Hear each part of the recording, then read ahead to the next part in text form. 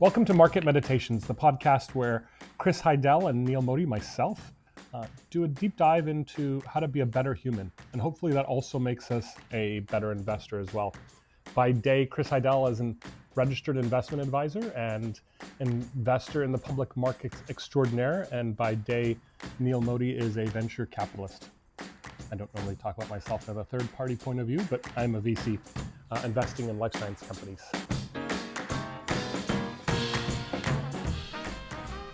All opinions expressed by Neal Modi, Chris Heidel, and podcast guests are solely their own opinions and do not reflect the opinion of Zoic Capital or Heidel Beal and Associates. This podcast is for informational purposes only and should not be relied upon as a basis for investment decisions. The big time stuff that I wish I had. The big time stuff that'll make you mad. The big time stuff. I like the big time stuff.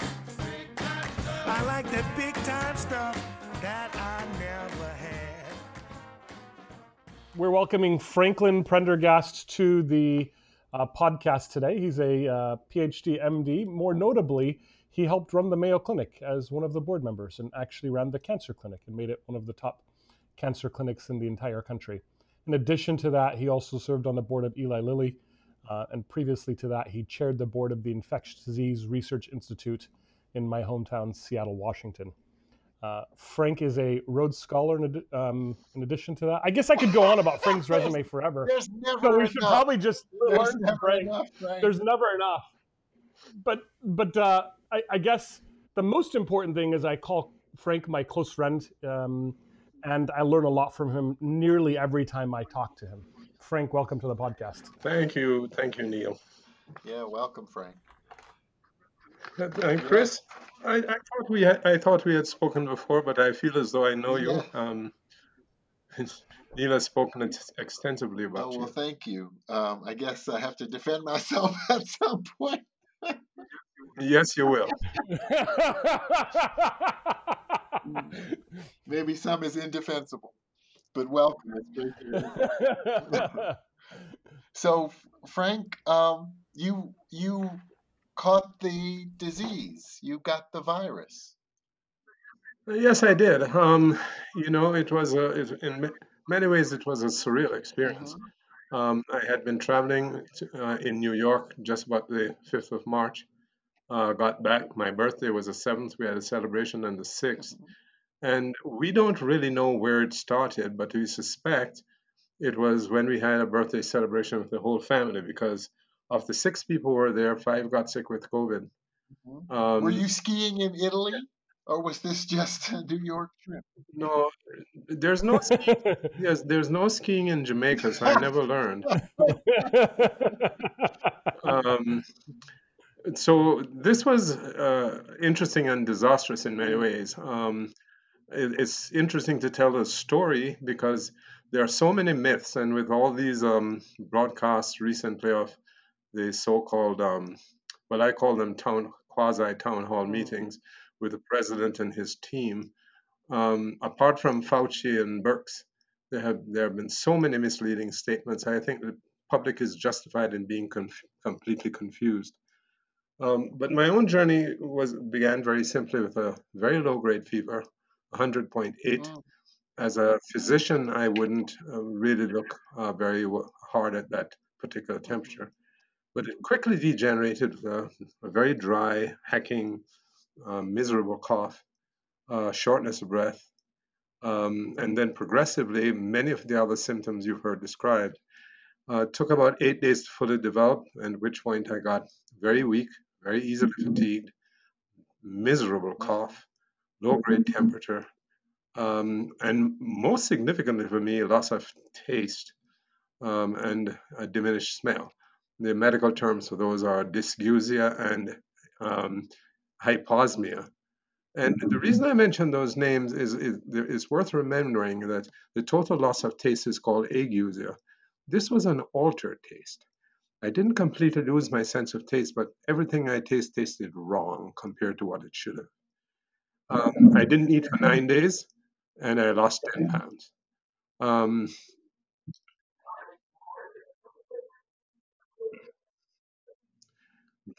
Very early on, about the seventh day, it started, and the eighth day, I remember I stopped eating for 10 days, for 9 days. 100.8. 100.8, never got above 100.8, and that was with a 100.8, not 108, 100.8. 108, I would have croaked. Uh, and um, the diminution of symptoms was slow. Took about 12 days, so the total course was about 21 days. Um, the taste took a little longer to recover. But the weakness, and it really was weak and short of breath. Uh, I got to the point where I couldn't walk more than 200 yards on the level ground, at least here in Colorado. Um, and the public health nurse called me.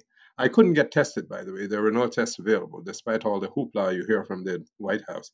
I could not get tested because I wasn't sick enough. But if I've gotten more sick, just judging as a clinician, I would have died. I couldn't go to the hospital because the emergency room wouldn't take me in any of the hospitals close to my home.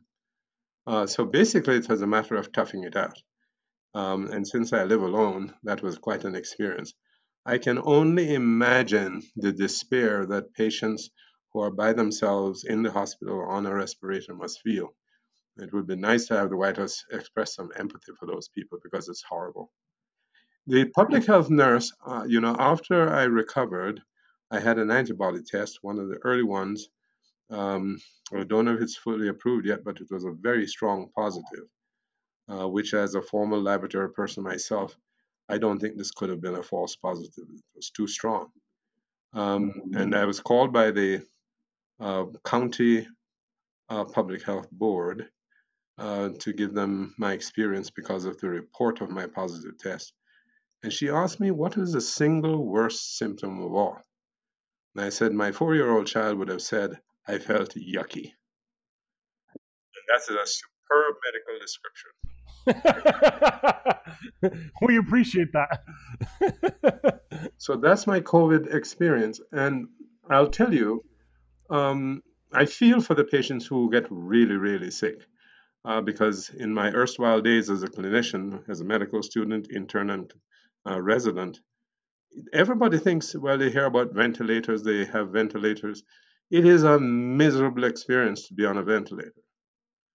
And then you have the challenge of getting off the ventilator, which can also be a very miserable experience as well. So I count myself as having been very, very lucky. I had 3 strikes against me: diabetes, hypertension, and age. And any one of those could have knocked me off How of this did you stuff. treat yourself while you were sick and in quarantine, doctor? Did you, what would you recommend, or what course did you take?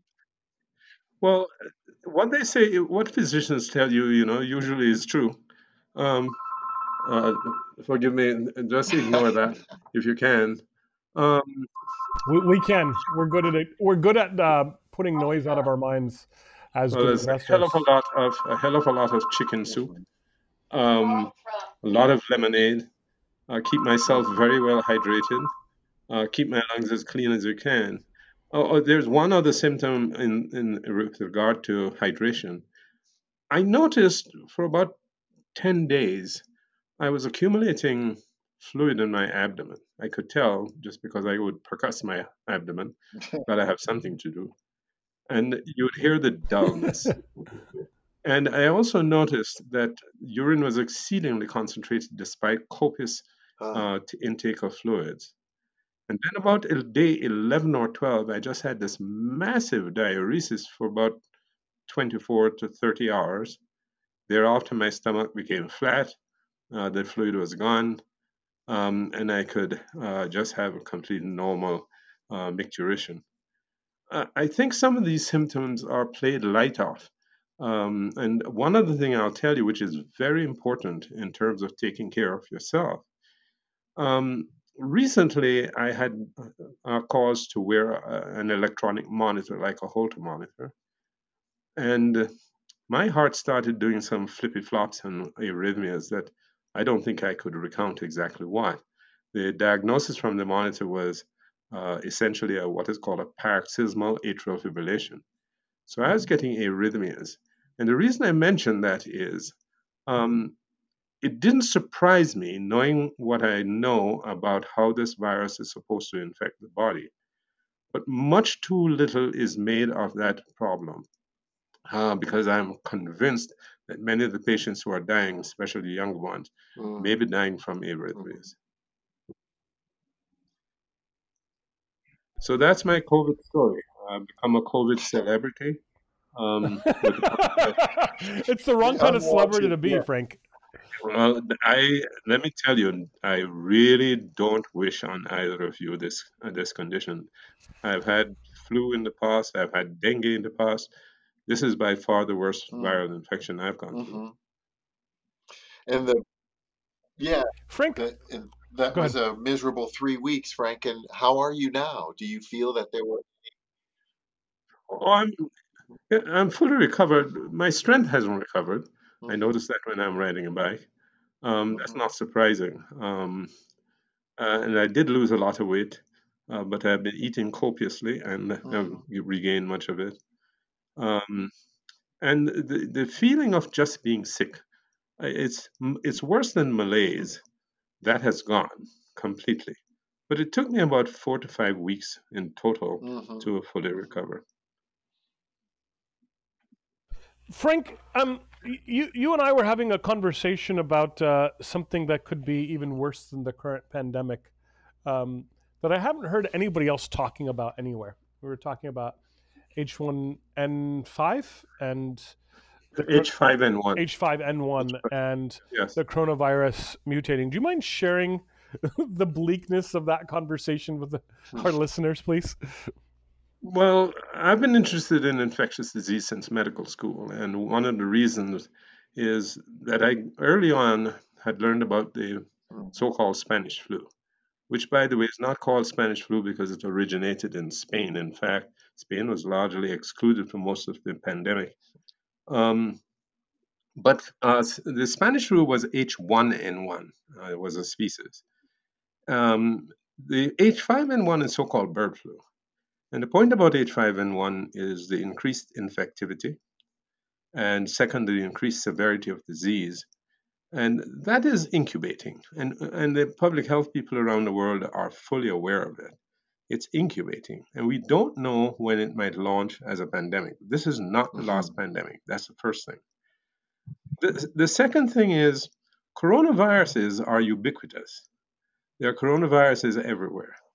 And we've had two major warnings about coronaviruses before. The first was SARS. That was just called SARS-CoV. That's the name of the virus. The second was MERS. And I happened to be in Saudi Arabia at the time when the MERS epidemic was raging.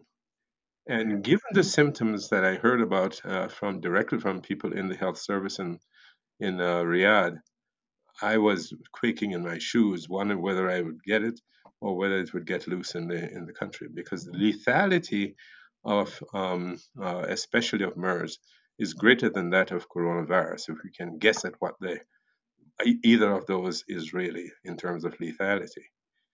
Um, the point of all of this is, at any moment you could get an escape variant, and those could launch as pandemics. I think it's a little harder for them because they're not quite as contagious, I don't think, as coronavirus. One of the things that strikes me about the proper name for the virus is SARS-CoV-2. The thing that strikes me as a physician and as a scientist about SARS-CoV-2 is how remarkably contagious it is.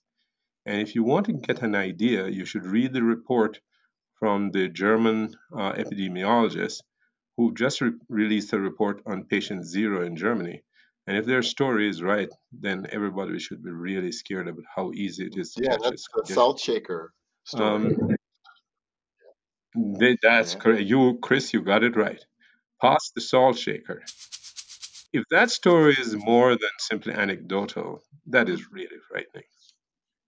Um, so the net of all of this, Neal, is that given the ubiquity of coronaviruses, And given the fact that it has already mutated into forms like MERS and SARS-CoV-1 and then SARS-CoV-2, um, there needs to be preparedness for this, mechanical in terms of PPE, etc. You've heard the story, which is a shocking indictment, by the way, of the administration. And secondly, the preparedness scientifically. Neal, you may not know this, but IDRI, with Steve Reed, started a program a few years ago called Rapid Response Vaccine Development. I'm familiar. Yeah. And the notion being that you can prepare. For example, since the spike protein is so popularly the target for vaccine development, why not have expressed it and developed a vaccine as a preparatory step, irrespective of whether you use it, and develop it to the point where the launching of a vaccine through appropriate phase 3 studies would be feasible. But human beings are not known necessarily for their intelligence. And it really is a shocking indictment of the entire public health system. One, that warnings duly given are not taken. Number two, that we refuse to spend the relatively small amount of dollars that it would take to keep seed stock for a potential vaccine, even if we keep it just in the freezer, and then be able to put it out in a moment's notice and launch both a phase 1 and a phase 2 study to look at effectiveness and safety. We actually had a conversation with an economist last week named Josh Gans out of University of Toronto, and he was suggesting that he's not sure that the world governing bodies are going to do anything quickly about this pandemic together, which we all obviously think was ridiculous. And he pointed out that it took 2 world wars to get the IMF started. So I wonder what it takes to get the equivalent for pandemic readiness worldwide. Well, and it's also true that's our bias, right? The recency bias. So something may come of it, but will we sustain it? Well, that's the problem. There is no sense of prophylaxis, at least in this regard. Socially, yes, but not in this. And yet it is feasible. It is absolutely feasible. Just like you keep seed stocks in the Arctic, you can darn well build at least the early stages of vaccine development, at least through the point of proof. And I have proof of the validity of what I'm saying, because the Ebola situation is a case in point. IDRI got what is part of a contract to prepare a vaccine funded by the government. This is a wonderful case of preparedness. They have a contract for $30 million to prepare a vaccine, which will be a pentavalent vaccine against all the dangerous hemorrhagic fevers. And we've talked about coronaviruses. You really want to hear something nasty? Talk about Ebola Zaire and Ebola Sudan, and then Lassa and Marburg. And those have not been at least let loose on the world, fortunately. But Zika was, and Nipah is also at a significant risk. Fortunately, they haven't been let loose. But there is a vaccine that's being prepared as we speak against these hemorrhagic fevers, thank the Lord. And by the way, the initial results are spectacular. So some work is going on if it could be broadened, and they could spend 1% of $1 trillion. Remember, we're spending 4 at the moment. That's the beginning. Not even the end of the beginning. As Chris said, yeah, I think you said there's another 1.5 coming, you think, Chris? Oh, yeah, another 2.2 and another 1.6. It's going to be, my numbers are wrong, but they're close. So, the amount that you need to launch a sensible program, anticipating, you can't anticipate all, because you'd never know what organism is going to mutate into something really awful or what new organism is going to come. But you sure can do a hell of a lot better. I will say just one more thing in this regard for your audience. This is preferentially, not uniquely, because I've had 2 of my family die this week of COVID. Sorry to hear that, Frank. Of COVID. One was 23 years old. And the point of all of this is that, in fact, we have the option of. Let me back up. There used to be a thing called the infectious disease listening posts around the world. I think I'm not. I better be careful to say which administration got rid of most of them, not all of them. But it was a mechanism whereby the public health groups around the world, and especially the CDC, could get wind of risk early and could, in fact, implement tools, at least in a sense of preparation, to try to deal with the potential risk long before it became a real problem. In the case of SARS-CoV-2, COVID, they had ample warning. And they at least could have got the diagnostic capabilities ready and in mothballs, ready to be rolled out. This was a classic failure of public health policymakers. And it didn't all come out of the blue, Frank. This is No, it a did not. long process. I've often thought of just in the behavioral sciences how the knowledge is cyclical. It's not like the physical sciences in the world in which you work, where the knowledge is cumulative. It seems we have to relearn the lessons of our grandparents, great grandparents, all over again for Right. ourselves. That's a And very good. a long period of not seeing these risks convinces us that they don't exist, or we put our guard down. If you get cynical, Chris, and I know you're something of a philosopher here, this really looks like some sort of plot to cull the old people in the world. This is awful situation where one particular age demographic, is being disproportionately affected, plus, of course, the impact in terms of diversity in the population. And it, I've heard some, nonsense. Well, that sounds ridiculous. Usually, you hear a lot of nonsense from politicians.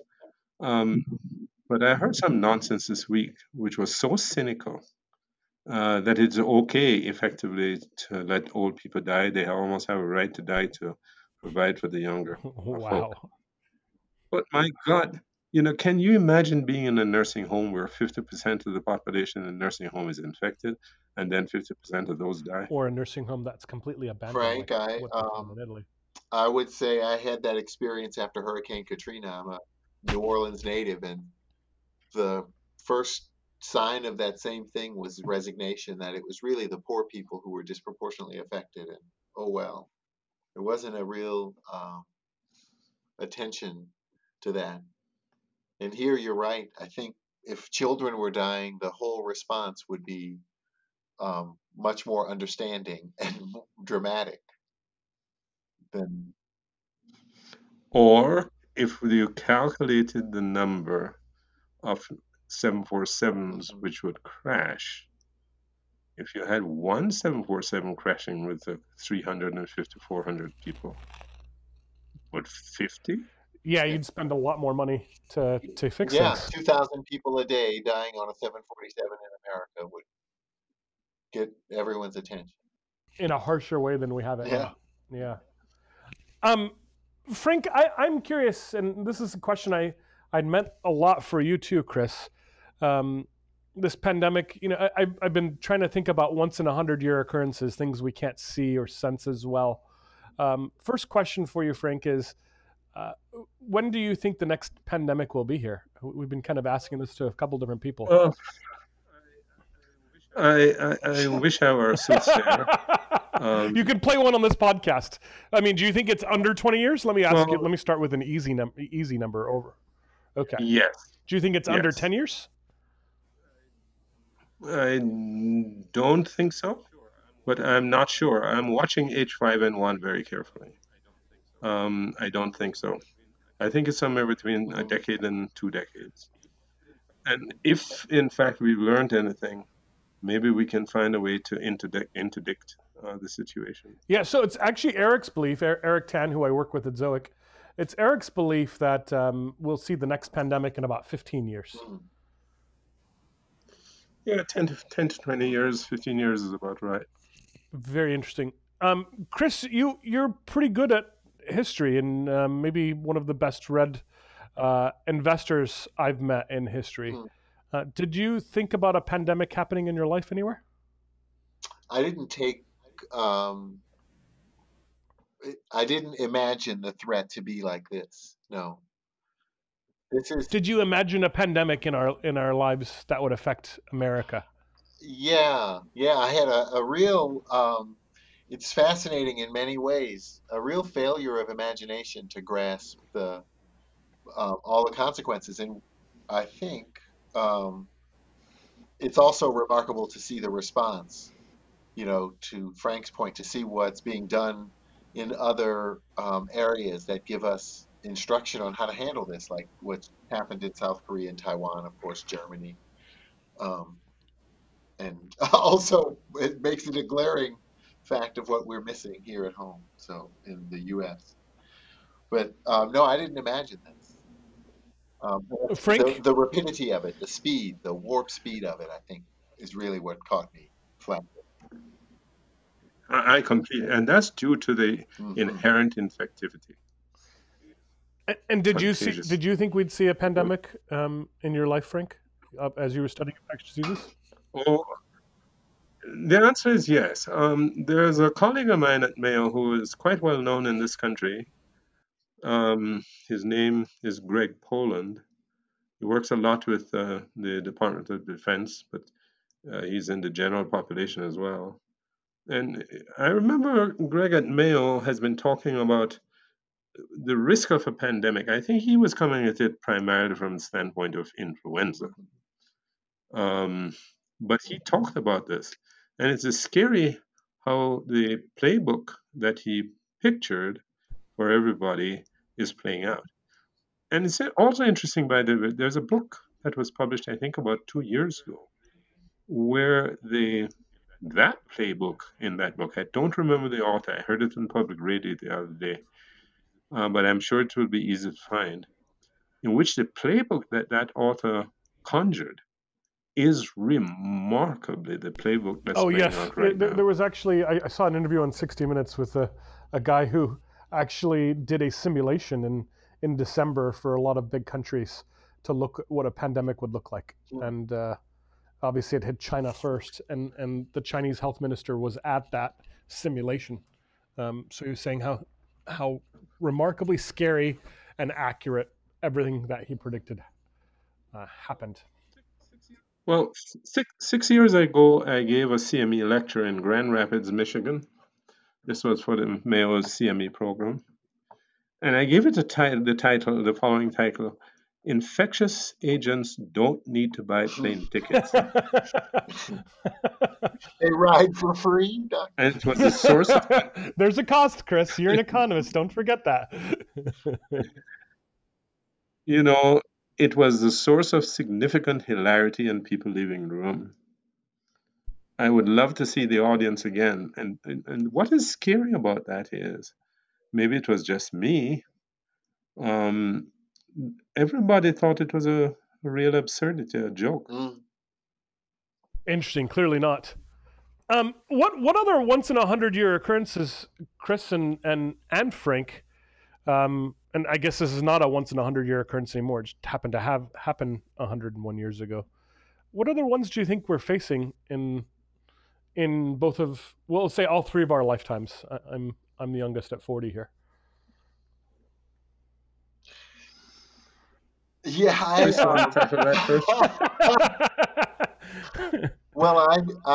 we already have seen this pre-COVID. The rise of nationalism. There'll be more onshoring. I think this is it's a fascinating case study, because nothing could affect all aspects of our lives like a pandemic could, like a virus, and the combination of its mortality and its infectiousness is amazing. And you couldn't devise a more diabolical weapon. So I think it exposes our weakness in the supply chain, So there'll be more onshoring. There'll be a furtherance, I think, of kind of more nationalist attitudes. I hope that does. Wait, you're going the wrong way. I'm not asking for conclusion about what happens after the pandemic. I'm Yeah, asking you about other once in 100-year occurrences. I see. I'm Wow. actually Well, asking you to put your actuarial hat on if you were but I writing. think no, I think it could. The rise of nationalism and the furtherance of it could make countries a little more bellicose. I think we could have more flare-ups, more violence if we're not careful. If the more noble aspects of our humanity don't come out of this crisis. So, I would agree with you. It's not just this crisis. I think generally, one of the things that I have been surprised by, even though I had thought that it was feasible or at least plausible, is how one individual can so distort the society that we see with tolerance attached armed people in a capital, as we did in Michigan, where they're carrying submachine guns openly, and I bet you they were loaded, with just essentially a whisper of disagreement with that stance, despite the minority. This cannot be classed as free speech. And what I'm surprised at in that case, and by the way, this is exactly what you're talking about, Chris, the rise of what I call subhumanity. I think that is a very real risk as right wingism seems to hold sway increasingly in the world, partly driven by the misguided attitude towards need, and partly written just out of sheer meanness. I agree with you. That is a social phenomenon that I find scary because the few can drive the behavior, not the behavior, but the response of many. And one individual has sufficient influence to have that be an impact all over the world. it's true, Frank. And largely because of the fact that our checks and balances, the people who are responsible for our checks and balances, namely the Congress, is so pusillanimous. Well, I It is even think they distressing. take on the values of the one in power, right? It becomes both sides become better and better at marshaling hatred and division. It's almost like a breeder reactor. We have to shake ourselves out of it. I think and hope this fighting this in unified way, this enemy, like an alien invasion, would bring us together. But Well, I think that, to be honest with you, I'm sufficiently cynical at this point. I think that's probably a forlorn hope. Uh, but just one quick thing that I keep forgetting to say, because it's a real pet peeve of mine regarding COVID or other infectious diseases, Neal, is that we use as our sole metric of severity or dominant metric, 95% to 5%, dominant metric, mortality. And everybody seems to forget that there is a whole path to dying. mm, It's called morbidity. And the reality is, we need a morbidity index for people to fully understand the impact of this disease. Because a hell of a lot of people get really sick and they suffer, and the economy suffers, and everything suffers. The morbidity is way in excess of the mortality in terms of death. Even people who survive, they go through 20, 30, 40 days of recovery in a very expensive environment in the intensive care of hospitals. And they are sick. And the toll that takes on families must be enormous. So I'd love to see a morbidity index. And I'd love to see discussions. I don't hope for any empathy from Trump, but it would be nice to have the populace understand that it's not just dying, it's also being damned sick. yeah, Frank, I think that's a fantastic suggestion. Frank, I'm curious, and Chris, weigh in everywhere you can, please. When do you think? So my wife works at Microsoft.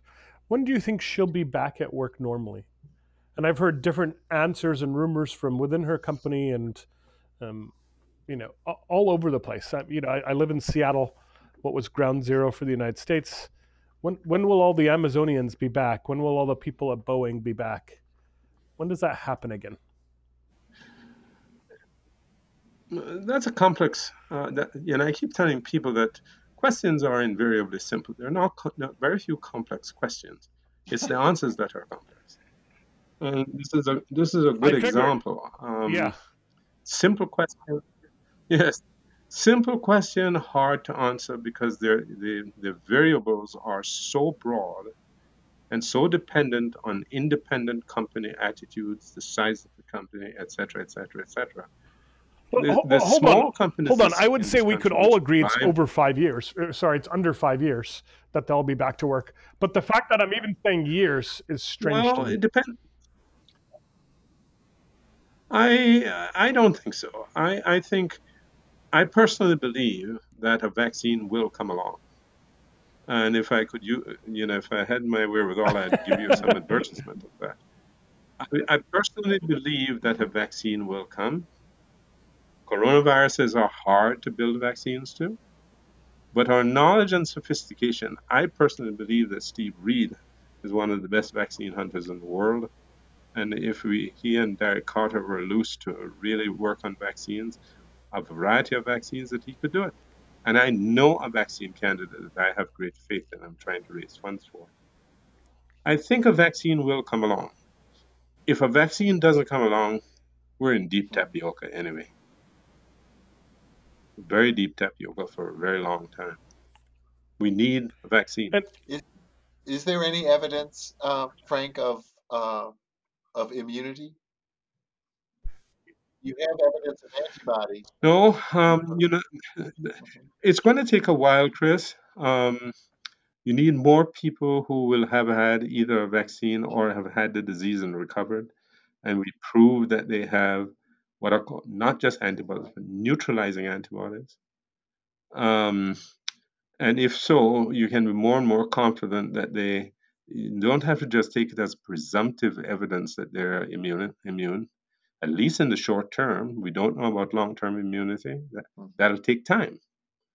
Um, but if they I think we need to get to about 60 to 70% is the figure that I've heard quoted repeatedly by my epidemiology friends. And if we can get to that number, then in fact we will be protected at least against SARS-CoV-2.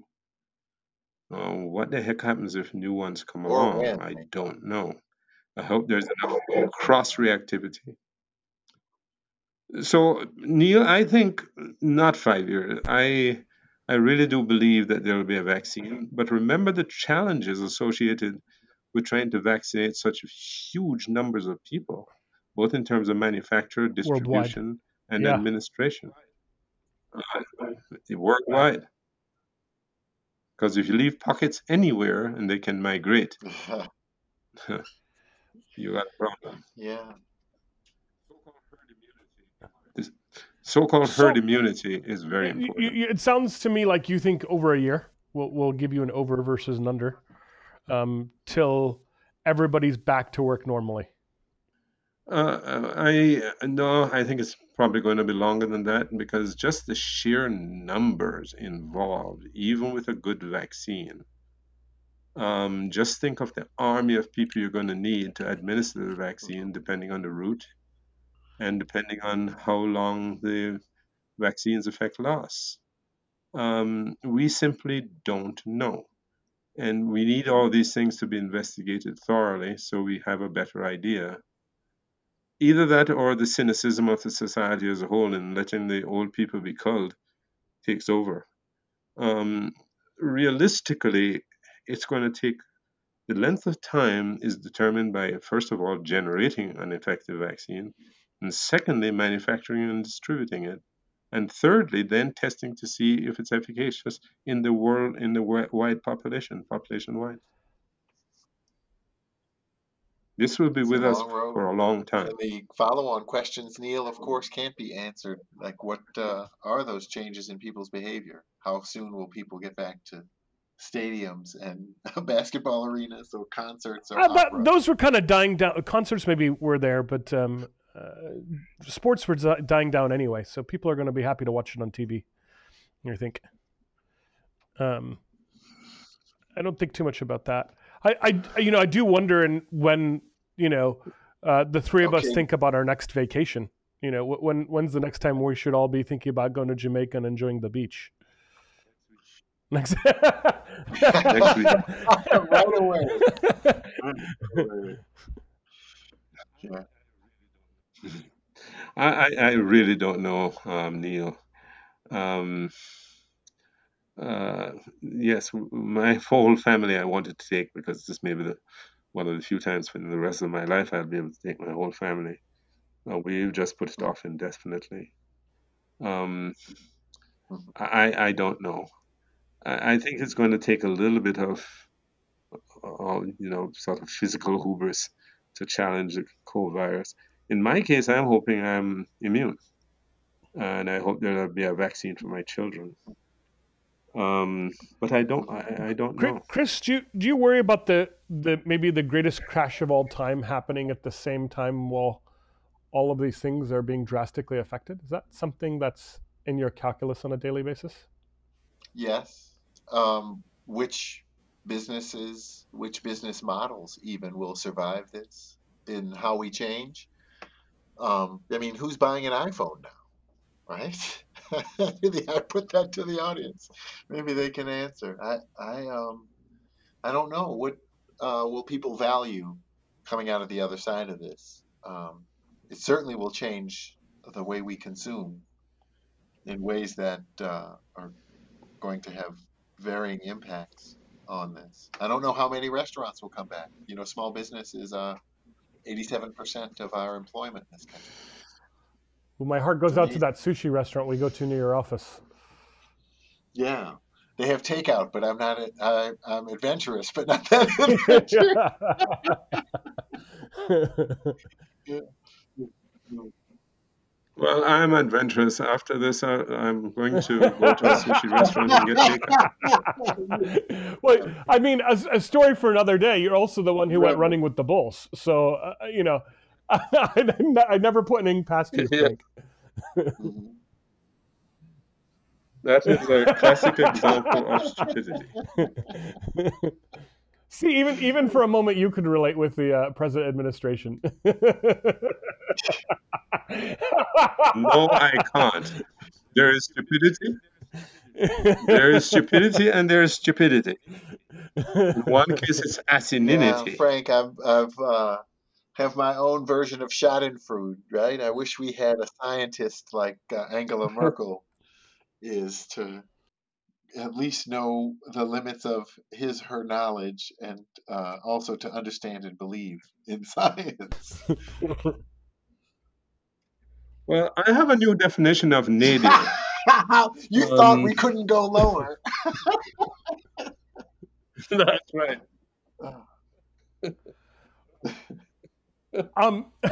Oh, God. Well, I love this notion of Schadenfreude. I'm sort of keep on hoping that maybe somebody will take one of these news conferences and Chris, what other questions do you have for Frank? I mean, we have this brilliant mind on the phone to be asking, what kind of things are you wondering about that there's not good information about that would actually affect your trading next week? Oh my God, that Frank can answer. Sorry, he's not as he told us, he's not a soothsayer. Not only that, I'm not an oracle. Thanks for clearing that up, Frank. I mean, are there any other questions you think would actually affect how you trade? No, Neal, the trading versus looking for the longer term opportunities. I really am trying to think 18 months to 2 years out. Well, it sounds like you should be thinking longer than that. Yeah. Even by the questions you're asking me. That is ultimately, for a business cycle is where I'm thinking, at least. But we just don't know. We're really all flying in the fog of war. And I guess it's a question of, when, other than having a vaccine, when this can be tamed sufficiently so that there is some return of the supply chain and back to work for many people, and how that can happen. But more importantly, it's a question of life and death. We appear to be flattening the curve, but I think many of the deaths are undercounted. So there's some corruption in the data. I don't know when we really think we'll start to see a better result, a real flattening of the curve. Okay. If we can really see a flattening of the curve, then I think people will feel a sense of great relief and catharsis. Yeah, it's interesting when I think about from my perspective. And Frank, please weigh in on everything for the rest of the time you're with us. Should you feel the desire to, or even just throw rocks at our ideas, that's okay as well here. Um, it's interesting as I look at VC investment, I think more and more about this idea of making sure there's an option to invest later when things are more stabilized. So it's not a question of just investing now to build or to innovate on things that will actually affect people's health. It's about, what's because it's so hard to understand what the value is of something today. And most of the investments you're making anyway, or that I'm making anyway, are really a bet on an option of the future, right? Because most of these companies couldn't sell for exactly what I was buying for today. So if I'm taking an option on the future, I want, an extra leveraged option with the idea that things are more calm worldwide. Yes. So you want, of course, it's got to be an asymmetrical bet. Right. In your mind. It's got to be an asymmetrical bet with, with with two options on it, right? The first one to initiate, and the second one to make up anything I would have missed, or to make up for the extra value of being able to do something now.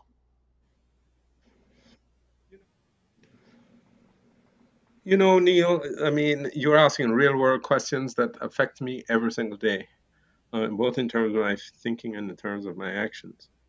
I find myself becoming more and more parsimonious with myself, wanting to be more and more conservative, take less risk, but especially focus a great deal on value, and that value is being redefined by what has happened with COVID.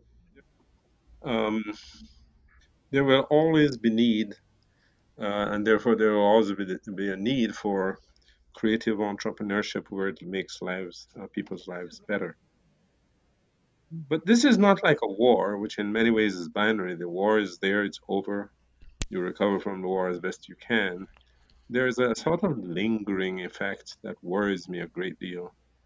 A lingering uncertainty and insecurity that is going to linger. I think probably for the rest of my life, long time. There'll be a little bit of a lingering. Although very, very possible, but with especially at the moment, and God knows I hope it changes in November, with a jingoistic administration, you're going to be constantly worried about the impact of a stupid decision.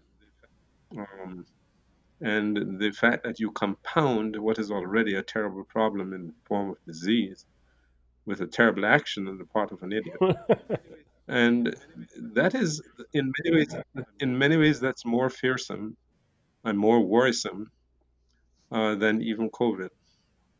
I really do believe in the power of science to solve problems and even to predict them and prevent them. I don't know how you deal with the absurdities of idiocy. And that's what really worries me. It's just like Chris said with the whole rise of right wing behavior. In one sense, it's predictable. It's also controllable because the numbers still are small. But how big is the influence really? So the sort of accumulation of all these uncertainties creates an ongoing insecurity, which I think has to affect the market. I was rereading Kahneman's book, on think fast and slow, think slow and fast, We'll or put it in what the kind show of notes think again. slow, think fast. Yeah.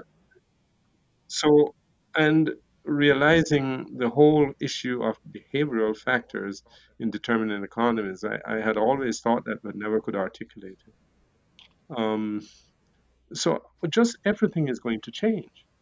And so there's no normality anymore against which you can buttress your future thoughts, your thoughts of the future.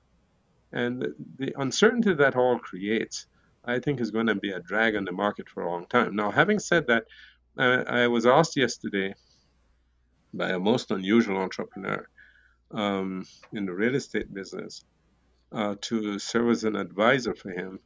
And I'm going to do it. And I'm wondering, what in the hell am I going to say? Yeah, it's a strange time for sure to be doing stuff related to real estate.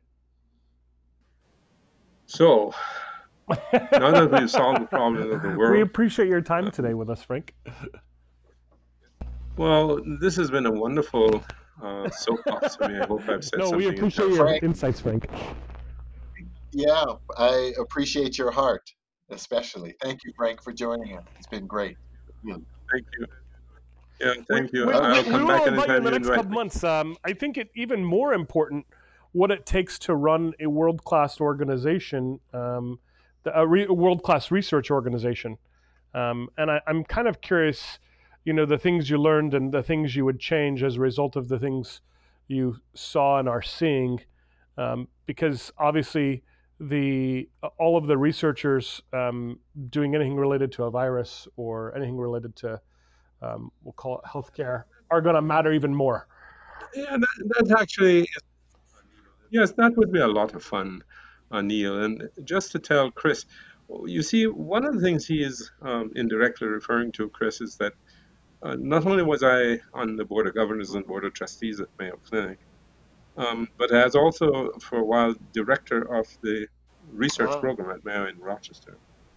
And that is a very big research organization, not as big as some, but mhm. bigger than the vast majority. And you have to know something about Mayo as well, because it's a unique organization in terms of how it's structured and functions. And even defining how you run things there is an interesting experience. I was also director of the Cancer Center there for 12 years. I'm not an oncologist, but we did have substantial success during that period of time, and it's worthwhile examining for the public why. Why were we successful? In part because I was Hmm. not an oncologist. Therefore, you escape the stereotyping, but mostly because you empowered people to be themselves and to give of their best.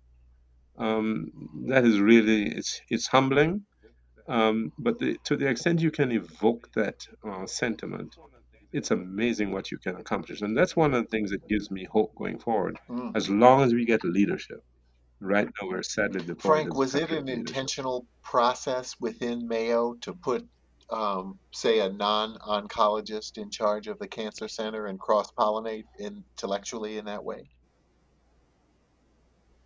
No, it Ah, was totally okay. serendipitous. Um, you know, I had no plans to do that. I had been director for research for the whole enterprise before, and Hmm. when there was just a need, and they said you're the person to fulfill that need, without any good reason for saying that. Well, there was a good reason, just not the reason of oncology. I said they were nuts, is what I say. Well, thank you again, Thanks for your Frank. It's time been today, Frank. We really appreciate it. thank you. Real Yeah, nice meeting you, Chris. We need to yeah. I do hope this in a so. different forum. And I hope in person one Over day. some beautiful Jamaican rum. Yes. I'll make you the best rum punch and daiquiri you ever had, and All I'll right. even imbibe with you. All right, Frank, we're going to hold you to that. Thanks, Frank. Wow, that a lot to think about, huh, Chris? I was, yeah, at sea with my thoughts. He's fantastic. He's so clear about how he thinks about the world. Well, I, I think this is probably when he said, I have a new definition of nadir. I think that is, we all do. Um, you think we've gone low enough, and then it just, this becomes a parody of itself. Um, if we look back, and people don't like to make comparisons historically, especially because it's difficult this time. But whether it's Marie Antoinette or or the 1930s, and Mussolini and the sort of macho but cartoonish leaders, you wonder how it could have happened then. It's happening now, right? And it's not just here. It's almost like at times a wave or a storm hits humanity, and we have to endure this corruption of leadership, of just bad leadership on all sides, right? Yeah, everywhere we go. Yeah, it's for sure. But the optimistic side of me is that Frank was cynically dismissing, is when we're tested enough, we humans have survived. We've always bounced back. It's just a question of how bad does it have to get before we really stand our ground. And when would people, what's that old saying? When you would rather die than subject yourself to a tyranny, even a small one, then tyranny can't advance.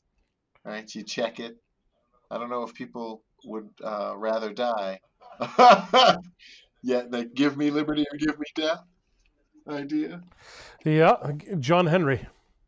Yeah, John. That was John Henry, of course. But the our country's been pretty remarkable. I mean, we've had some bad presidents before, um, right?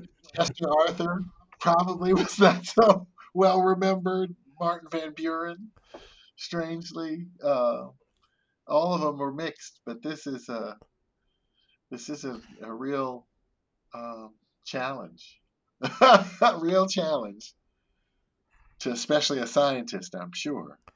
Yeah. It's certainly interesting. I'm kind of curious about a few things in current events that maybe we can cover before we move on from the podcast, if you've got the time. Yeah. I'm curious about how the oil price is going to continue to affect the world. I mean, like, you've got just a cataclysm of things just keep hitting the world again and again, and oil being one of them now. The price of oil. What? Talk, please. Yeah. Enlighten. Share some information. Yeah, no, this is a fascinating time. There's an argument to be made that all of the markets are heavily manipulated. I mean that in the truest sense of the word. I'm not trying to use it in a loaded sense or an judgmental sense, but the markets are being manipulated. The Japanese are buying directly in ETFs, form bonds and stock funds. The Swiss National Bank was one of the biggest owners of Apple stock. You see it all over. So these asset prices are propped up, but at the same time, you see markets like oil, and they're like a Rorschach of our very psyche. The oil price crashes because of a supply. Well, first the demand destruction from COVID, and then the people who are the biggest producers, Russia and Saudi Arabia, which had an uncomfortable relationship, decide to have a fight. They're in denial. There's a price war that breaks out. So then you have a supply shock loaded on top of a demand shock. The oil price goes all the way negative. It's really unbelievable. So to negative interest rates, which we have never seen in 5,000 years of interest rate history, we can now add negative oil prices. Which I would have never bet when you and I met, near 10 years ago now. We can add the sharpest, fastest decline ever in the stock market's history. A 35% decline's never happened that quickly. And also the fastest recovery of 22% or so from that bottom. But the profile of a bear market has historically always been a sharp sell-off followed by a reflexive rebound and then a long, drawn-out fundamental decline. So that's the profile. That's Bob Farrell, the great Merrill Lynch analyst and market seer and historian. had 10 rules of investing. That's his rule number 8, the profile of the bear market. But it's been that way. So we're definitely in that reflexive rebound phase. And those often are a retracement of between 50 and 50, half to 2/3, 50 to 66% retracement. And we're right up there, 57, 58% before the market started giving it back up. I'm not thinking technically, but just looking at the history of how these things have played out. So I I appreciate that. I guess you're also saying you're waiting and watching. So you just a little while ago, just to show how bad we are at predictions, you were excited about some oil companies in I think the Netherlands, right? Yes. Oh, Neal, I was excited about energy in the fourth quarter of last year because the oil prices were just, I think, recovering. They're still low historically, and it's certainly on an inflation. They're even lower now. The whole energy segment of the S&P 500 index was the smallest it had ever been, but it was 4.3%. Now it's about 1.2 or something percent of the index. It's shrunken more. So I thought of the energy space as very cheap in the fourth quarter on a relative basis, certainly, but even on an absolute basis. And now it's just unbelievable how this is all played out. Wait, so what kind of business? What kind of venture capital makes sense to me because we're working on things that take a while, and they're still needed in the stuff we're looking at anyway. Is still needed in healthcare in a major way, right? Major cost savings, major time savings, much better diagnostics. When you're looking at the public markets, can you give me even one notable example to you about? Well, you've got to superimpose that Rorschach test that the markets are. In the short term, there's a tremendous element of the human psyche, the fear and greed. Right, which you said once. Is imposed on the prices. It's an auction market. You're not necessarily in a daily auction with your company, right? Where people can assess the value of the whole entire enterprise to have fallen by half. You're like, how did that happen in a month? The company, but in this environment, our fear is really stamped on this market. I think even in this sort of bear market bounce is what I anticipate most likely this is. It's certainly not the beginning of a bull market. We've only begun to see the earnings impact of COVID, just the tip of the first quarter. Wait, so is there any sector you're liking even a little bit that you might? Other than gold? I like a lot of sectors, but it's with the caveat that I don't know how long they'll take to get up off the mat. Yes, but when you invest, you give yourself. You're not. Even though I talk about what you're trading next week, you're really investing for 5-10 years. Even though you're talking about 2-year ideas. Yeah. So when you're thinking about 5 years out, what's a sector that you're at least enjoying looking at today? I think most transportation, especially shipping, is very, very inexpensive. That's been a theme of yours for a while now. Well, those companies went through a bear market. There was an overbuilding of ships. The South Korean companies were very enterprising and very efficient, but it led to an oversupply, and then we went into the great financial crisis. Most of the shipping, especially dry bulk carriers, even many of the container ships, went through bankruptcy. Many of the shipbuilders reorged, and the supply of ships hasn't met the demand growth. The bottom of that market in daily lease rates was around 2015, 2016, depending on what segment of the market you look at. But shipping globally is still the backbone of commerce. And to see those companies, their revenues recover from that 2016 nadir, and the stock market didn't even recognize it, those are wonderful opportunities. But of course, just like with oil and energy, the global commerce is impacted, and those things that were already inexpensive in the fourth quarter got cheaper. You can say that about many assets, except for tech. I think in the public markets, they were that were inexpensive in the fourth quarter and got cheaper with this sell-off and just the panic that many stock market investors have. So one of the trends I've seen for a number of years, I think of Apple more as a healthcare company. I see when you mention tech, I also think that more and more tech companies are going to be moving into healthcare and med tech. And I think, In what sense, Neal? Do you think that the tracking of yes, COVID patients and not that will kind of jumpstart that initiative? they. That's good. I have a hard time seeing through that. It's kind of opaque to me. But let me just try and tell you why I think Apple is a bit of a healthcare company. They put an ECG on everybody's hand, right?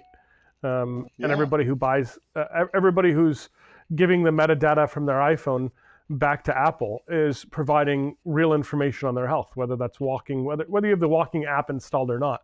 They know where you are. Won't they just sell that though? Another stream of income? But to who? Who's that worth to? So I think these guys are going to start investing in more and more healthcare companies. A good buddy of mine once worked for Apple, and he'd worked on some acquisitions there, and he'd said, look, if you can add a big database and a credit card to it, Apple's probably interested in taking a look at it.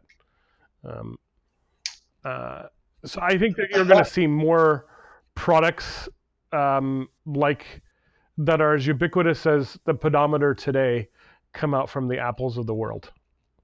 How's that in the tech world? I hear you. Well, I don't know, man. I think what is that great quote from Virgil that's in the beginning of securities analysis? Many shall rise that are now fallen, and many shall fall that are now in honor. I think Google and Facebook are basically advertising-based companies, and I think advertising in a recession is always the first thing to get cut. So we'll see how they respond. But they don't die either way. They're still kind of too big to fail. I agree.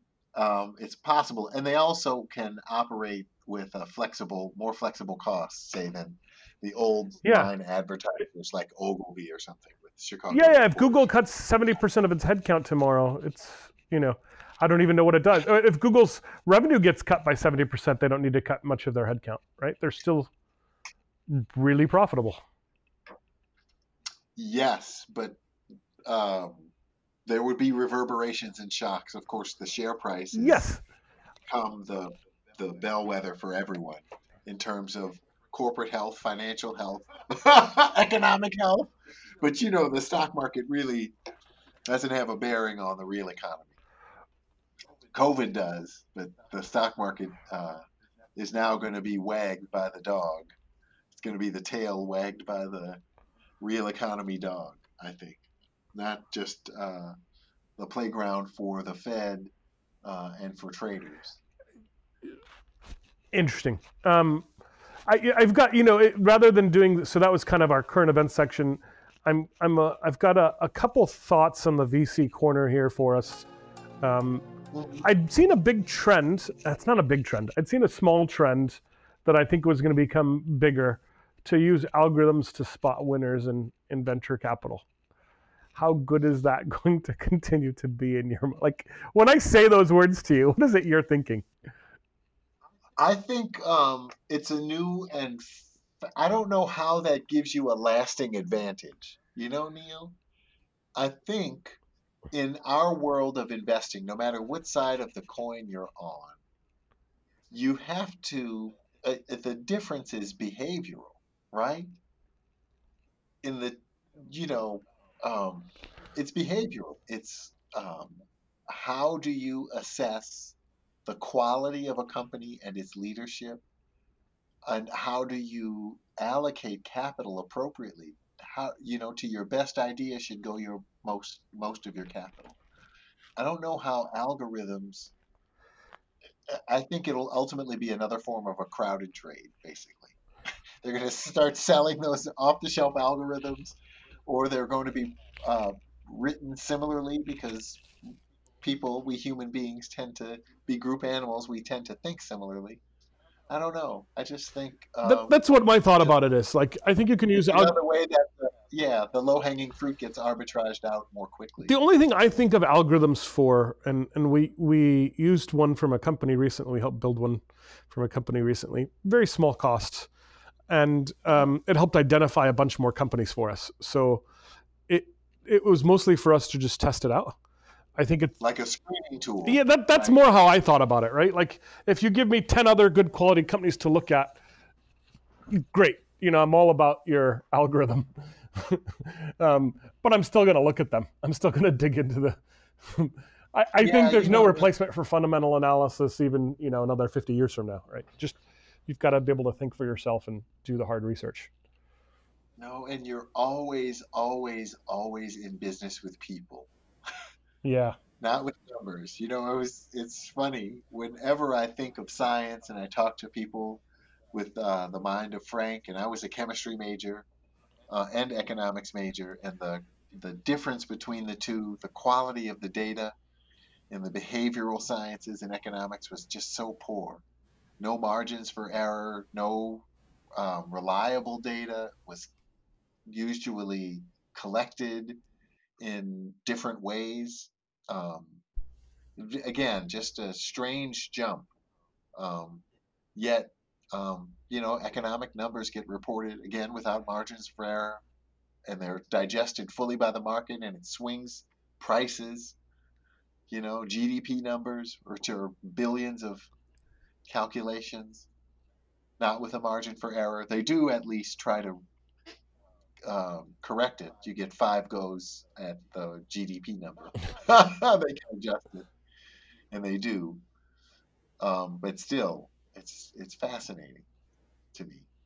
Yes, it's very interesting. The other thing I wonder about in kind of the last couple of thoughts on VC is what themes are going to be dying out and which ones are worth more and worth spending more time on.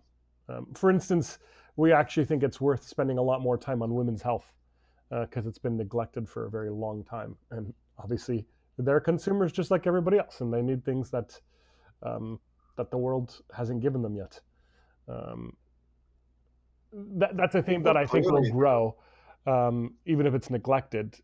Is there any themes that right away die in your mind or start to die, other than, I don't know? I think healthcare generally, Neal, you're in a sense in the sweet spot from this tremendous brain power and human power being put to COVID to wake us up. Hopefully we stay woke in this, but I think mental health too. You're probably right with the women's health side of things getting attention, but I think I hope we come back to a stronger focus on mental health in this country. Remember, we talked to Gary last week, and it was fascinating how he said, how many people incarcerated with him in Angola were suffered from mental health problems. Yeah, which kind of just tells me they shouldn't be there. Right? It'd be great to find ways to treat them. I'm with you. Misdirected. Yeah. Yeah, misdirected people, and that they need that. I'm sure we all need it in society, but within the prison certainly, and that more than 2/3 of them were illiterate or functionally illiterate. It's amazing. The last kind of interesting commentary on kind of the VC section here for me, and then I'd love to just hear your message to the folks the 120 families that you care about the most. I care about more families. No, but those are the 120 families that you're thinking about daily. They matter a lot. Like I've heard you use the number a number of times. You care deeply about making sure those people are happy and are prepared. I'm realizing a lot, and I don't know that I could have described this when I first met you or when I was running a superconductor company, that good venture capitalists are a lot like good value investors. That's more and more my impression, because both seem to be after a very long game, and I don't tend to see that in lots of other places. Although there's variations, right? There's value investors who were saying Apple was a good value stock just last year, right? As you were telling me it some value conference you went to. Which is kind of Yeah, funny. again, different investors will place higher or different weightings on other variables or things they believe will happen. It does take some imagination. Those who bet on Apple a year ago were right, at least in terms of they're vindicated in terms of current price. Yeah, but that doesn't mean it's a value stock. My only point is that venture capital, at least healthcare venture capital, let me change that, is a lot more like Mhm. value investment than I realized. Oh, I think it always is.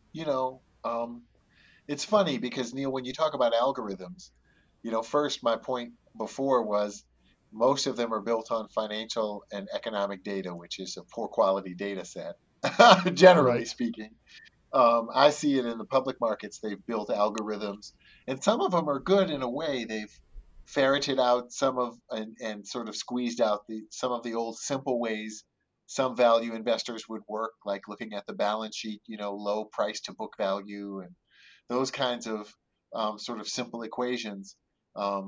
History had shown for 70 years that if you buy stocks that have a low price to book value, or the bottom quintile of those stocks, you would outperform the general market. Well, that stopped working when the algorithms all crowded in and there were, the money flowed into there that boosted the value. It's just one of those things in the behavioral world that when everyone's doing it, it stops working. And ultimately, that crowd will gather even with an algorithm.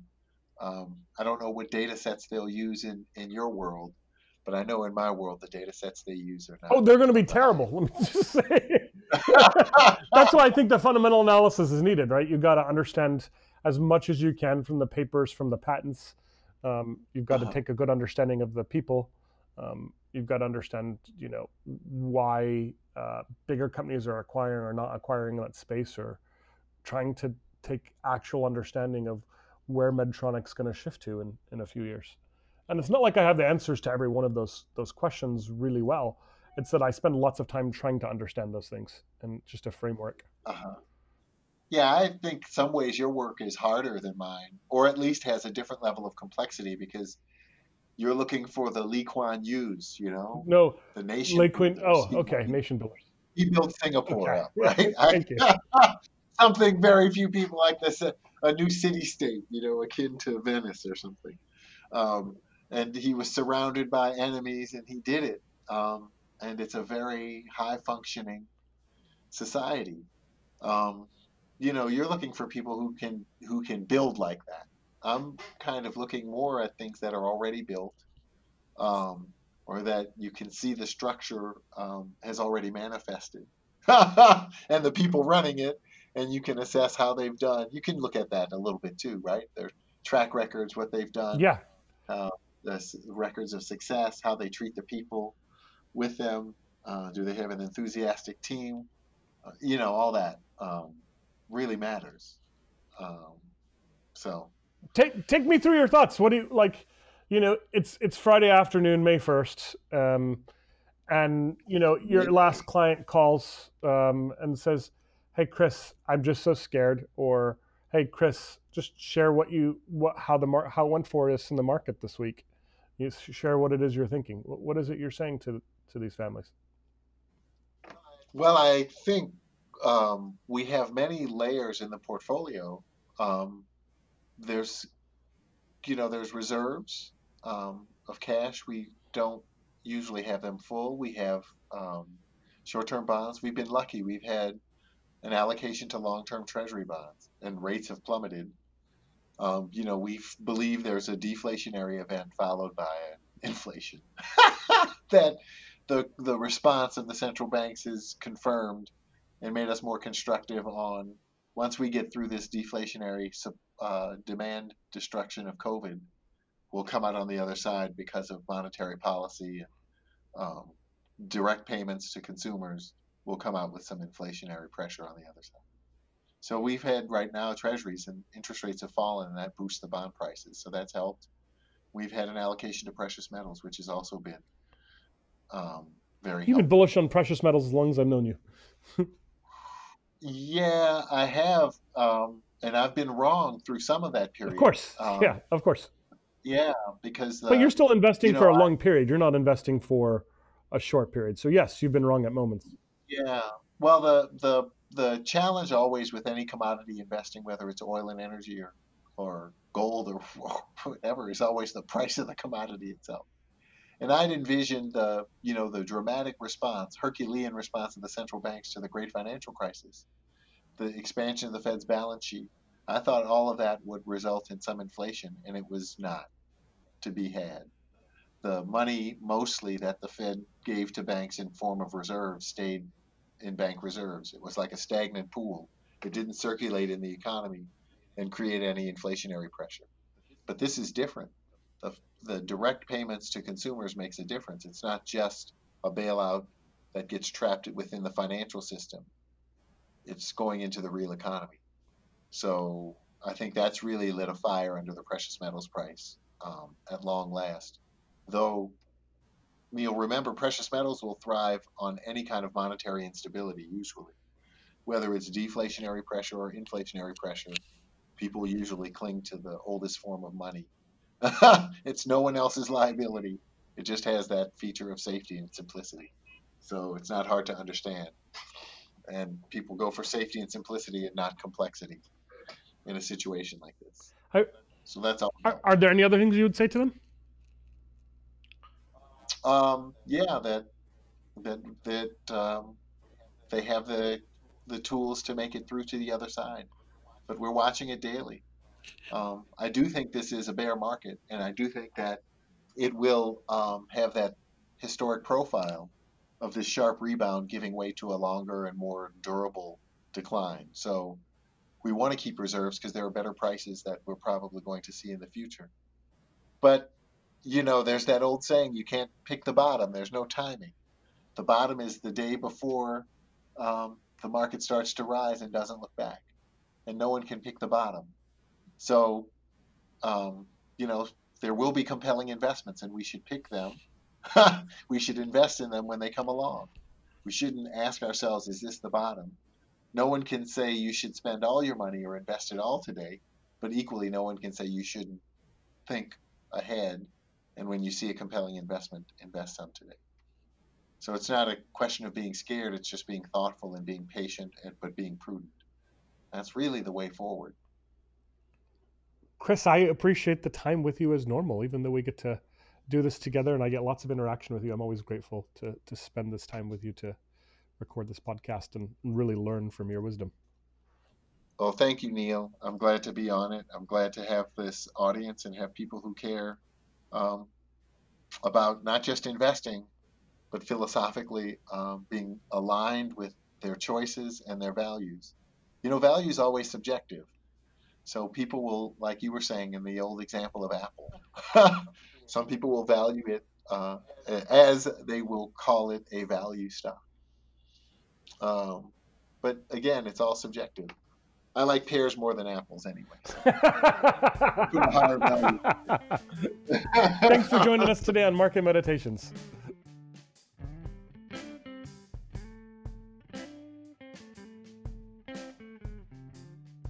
That is all for today's episode of Market Meditation. We would like to thank Franklyn Prendergast for taking the time to be featured on today's podcast. If you would like to learn more about either of our hosts, please feel free to visit zoiccapital.com or hbawealth.com. If you have any questions for our hosts, please feel free to reach out via LinkedIn. Thank you for listening.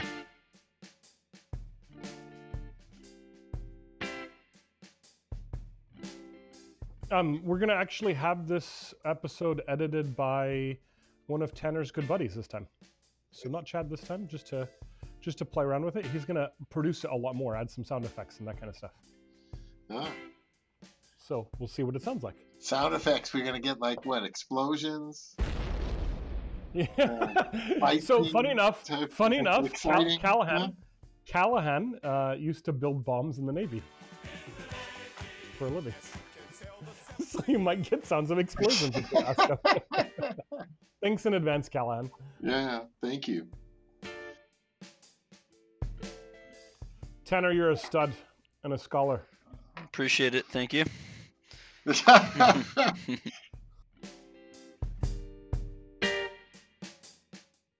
it's kind of nerve-wracking a little bit, right? Because this is the first time SpaceX is going to have live people in it. Let's hope they stay that way. Yeah. Isn't SpaceX run by a robot? A robot. An AI robot programmed to confuse us all? Yeah, maybe.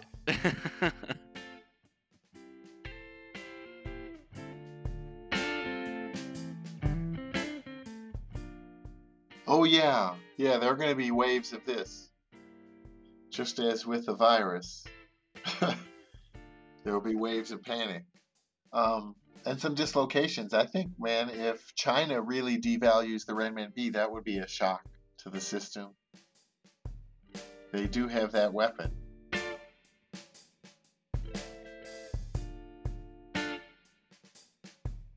Christopher, what was the most exciting part of your day so far? Today?